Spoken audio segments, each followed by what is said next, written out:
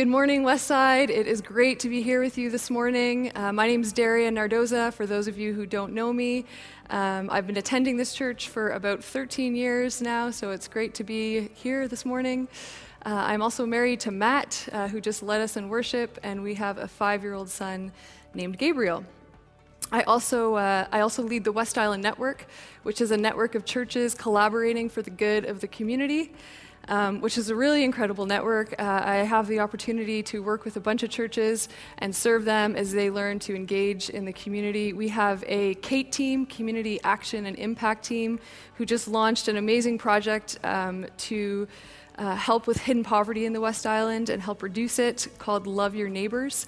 And we actually just launched it when COVID happened with the top 10 ways to love your neighbors during COVID-19.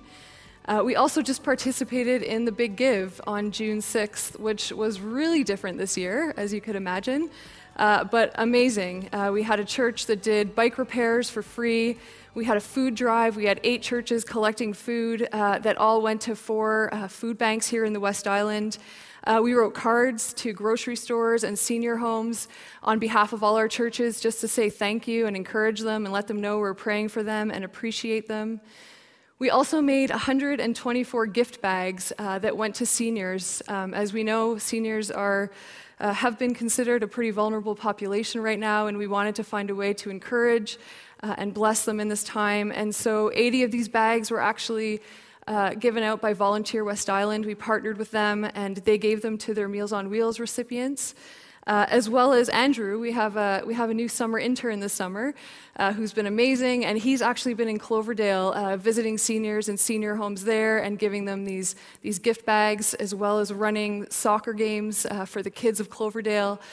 This network is amazing, and as I stand here in this empty, closed church, I'm convinced again that the church is still very much alive and active beyond these 4 walls, and I'm just really thankful for that this morning. I also have a lot of gratitude for Westside as they support the West Island Network, both financially and in collaboration in engaging in the community together. So without further ado, we have been in a series of Psalm 23. So we are going to read it together again this morning, and I'm going to be talking about it. But before I get into reading this, for those of you who aren't too familiar with the Bible or the Book of Psalms, the Book of Psalms is found in the Old Testament, so that's pre-Jesus' time. There's 150 psalms, and psalms are poetry, prayers, and songs written to or about God. King David, it is believed, wrote Psalm 23. He wrote about 73 of the Psalms, and he was actually a poet, and he played the harp. So this is Psalm 23. Feel free to read it aloud with me. Sit down, stand up, close your eyes, whatever you would like. I'm reading it from the Message, which is a pretty contemporary version written by Eugene Peterson. So Psalm 23. God, my shepherd, I don't need a thing. You have bedded me down in lush meadows. You find me quiet pools to drink from. True to your word, you let me catch my breath and send me in the right direction. Even when the way goes through Death Valley, I'm not afraid. When you walk at my side, your trusty shepherd's crook makes me feel secure. You serve me a 6-course dinner right in front of my enemies. You revive my drooping head. My cup brims with blessing. Your beauty and love chase after me every day of my life. I'm back home in the house of God for the rest of my life. So today I'll be talking about Psalm 23, verse 5a, and these are a very loaded 12 words. You prepare a table before me in the presence of my enemies. That's the NIV translation. So we're going to look at the application of this from a human understanding of a table, as well as the application from a shepherd's perspective. So when we consider the human understanding of a table, I can't help but to think this is an invitation to relationship. So not quite the table of me just finishing cooking dinner and yelling to Matt and Gabe, hurry up, get the plates, Matt's the forks, supper's going to be ready in 30 seconds. That's not quite the prepare the table I'm envisioning when King David spoke of this. Preparing a table requires effort. It requires going to get the tablecloth and for me to prepare it nicely. It requires maybe using my nicer dishes, nicer silverware, nicer plates, putting effort into what I prepare. Because for me, anyway, I love preparing a table, but I want for my guests to come and to feel welcome, to feel loved, that the food that I create for them would create that atmosphere of fellowship and good company. I think of my Auntie Tanya, who has kind of been one of my bigger inspirations in preparing a table. And I spoke to her yesterday about her experience and why she loves preparing a table. She actually has 5 degrees, and her most recent 5th degree was a doctoral degree in art history, and her thesis was Frederick the Great's Porcelain Diversion and the Chinese Tea House. Now, I'll save you from Googling what that means, because I did read her abstract, but basically, I gathered something about how Frederick the Great's pavilion inspired the design to decorate the 18th century table of nobility. So, to sum that up, she has a doctorate degree in preparing amazing tables. And I have some pictures of some of her tables that you will see. And she says, when I prepare a table, I want them to come and enjoy every part of the meal. I want them to experience the meal with all their senses, making every detail important, from the lighting to the flowers, the smell, the taste, and all the beauty that surrounds them. And preparing a table is a very individual event, she would say. It's like a theater production that's never going to happen again. She would say her stage is her table. And she said, I want my visitors to enjoy every moment, every aspect of my preparation, presenting the nicest that I have and that I am able to give to someone. And she wouldn't say it's about boasting in her incredible creativity. She would say it's about giving what I have to somebody else. And all this because she loves them and cares for them. And so when I said that to her, I was like, so yeah, you do this out of love, right, Auntie Tanya? And she said, I certainly wouldn't go through all this trouble for someone I didn't like. So yes, preparing a table is something we do in love, in invitation, and in hospitality. Another way the table is translated is feast.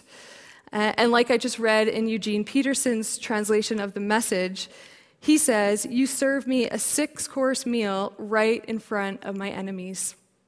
This language reminds me that when we feast on a 6-course meal that God has prepared for us, he's showing our enemies and all those that cause us to struggle, all the things that cause us to struggle, that they have no hold on our life, and that we are safe when we're in his presence.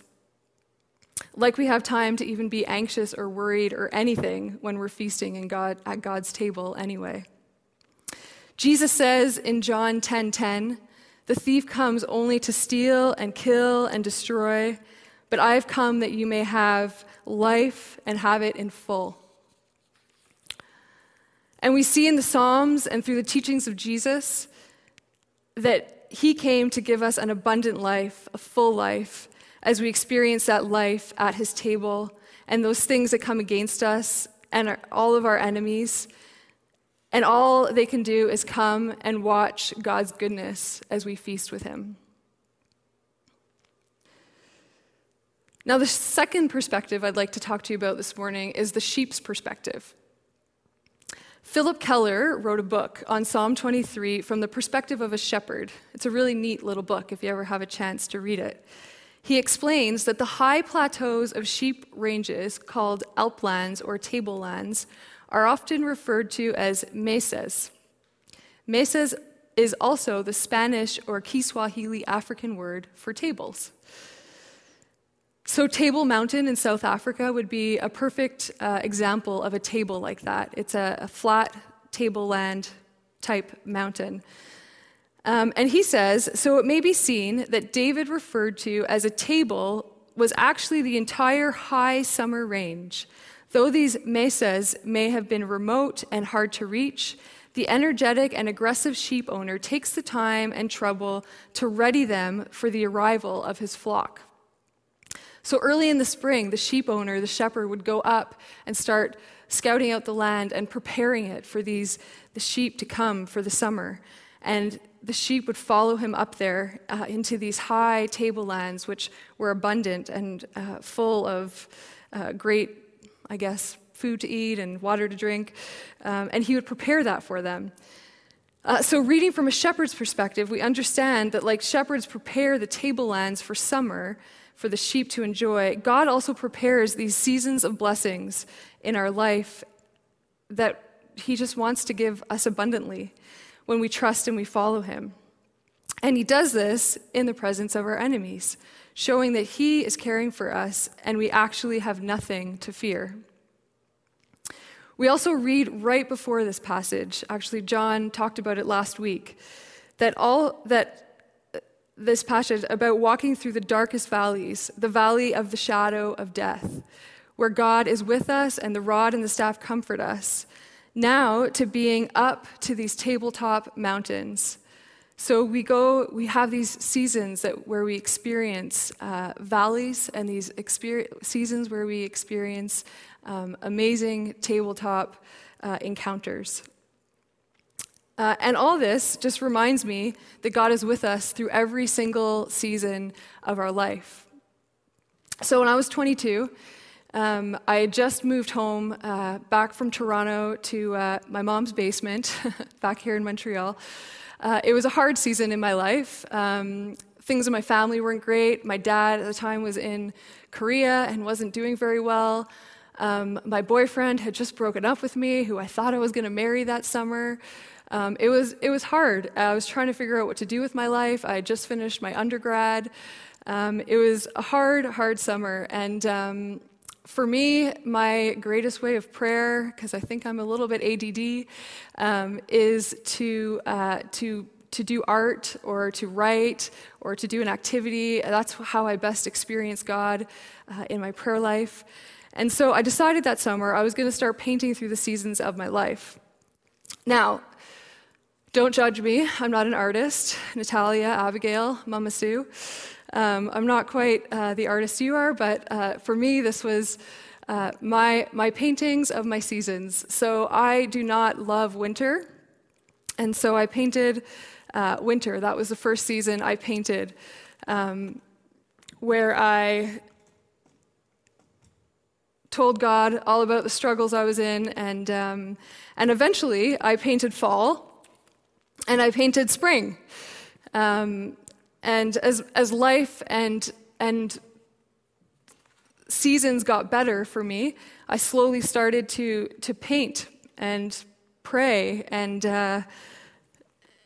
tell God about what I was going through. And I remember these 3 paintings being on my wall, and I remember that feeling of, you know what, summer has not come yet, but it's going to come. And eventually, it probably took me about a year, but eventually, I did. I painted summer. And yeah,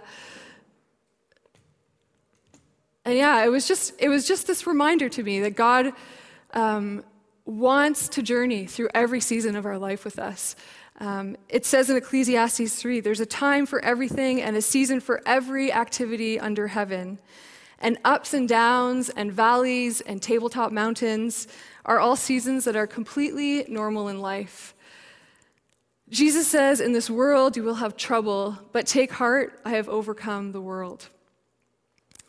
So in closing, I want to acknowledge that these last 6 months have been an interesting season for people. With COVID, we've experienced death, we've experienced fear, anxiety, uncertainty. Divorce lawyers say they have never been busier before. We're experiencing brokenness. What I see in our poverty reduction and social inclusion roundtable which is a table in the West Island I get to co-facilitate as part of my role with the West Island Network. I see community organizations struggling to figure out how to serve the vulnerable. I see food banks who are struggling to meet needs. My friend Mark, who is a mental health survivor, advocate, and peer support worker, tells us that crisis hotlines are in crazy demand right now. People who struggled with mental health in the past, this season has been even more difficult for them, and people who have even never had mental health issues are starting to struggle with mental health. And I can only imagine what the post-traumatic stress is going to be like as we come out of this season. So I recognize it's been a difficult season for many. For others, this season has been rest, joy, a simpler pace. I've seen people come out and serve the community in such incredible ways, which, side note, by the way, in these difficult times, serving others is such an amazing way to create better well-being. So we see that, and we see this other season for others. So to close, I want you to consider what season you're in. Which of these seasons are you finding yourself in? Now, winter's not my favorite season, so maybe for you it is, and it's a good season, and maybe that's your season. But yeah, consider what season you find yourself in and how you're experiencing God through this season. And to be honest, I think I experience God more in the valleys and in the winters and in the dark, hard seasons than I actually do in those high tableland experiences. Second, I want you to remember that Jesus invites us to his table. He invites us into relationship with him, not just his sheep, not just the select few, but he invites everybody to come and to follow him. All we have to do is accept that invitation, and we have to show up. I love what Jesus says in Matthew 11. Are you tired? Are you worn out? Burnt out on religion? Come to me, get away with me, and you will recover your life. I'll show you how to take a real rest. Don't we all need that right now? Walk with me and work with me. Watch how I do it. Learn the unforced rhythms of grace. I won't lay anything heavy or ill-fitting on you. Keep company with me, and you'll learn to live freely and lightly. That's amazing, and that's to me what I have experienced in following Jesus. And not every season is easy and great, but I've definitely learned to have rest in that faith. So I would love to pray for us this morning as we close. Thanks for taking the time to join us this morning. And from here, David's going to lead us into communion at the Lord's table. So I'm going to pray. God, we thank you for your faithfulness, and that your faithfulness is new again this morning in our life. We thank you that you invite us to your table in the presence of our enemies and in the presence of our anxiety, our struggle, our fear, those things that come against us. Lord, you invite us to rest with you, to be with you. And Lord, you are good. And we pray for all those this morning that find themselves in a difficult season, or those who are feeling now really vulnerable in this season of life. Lord, we pray that this morning they would know your presence, they would know your peace, and that in this uncertainty, we would learn to trust you in ways we've never trusted you before. In Jesus' name we pray. Amen.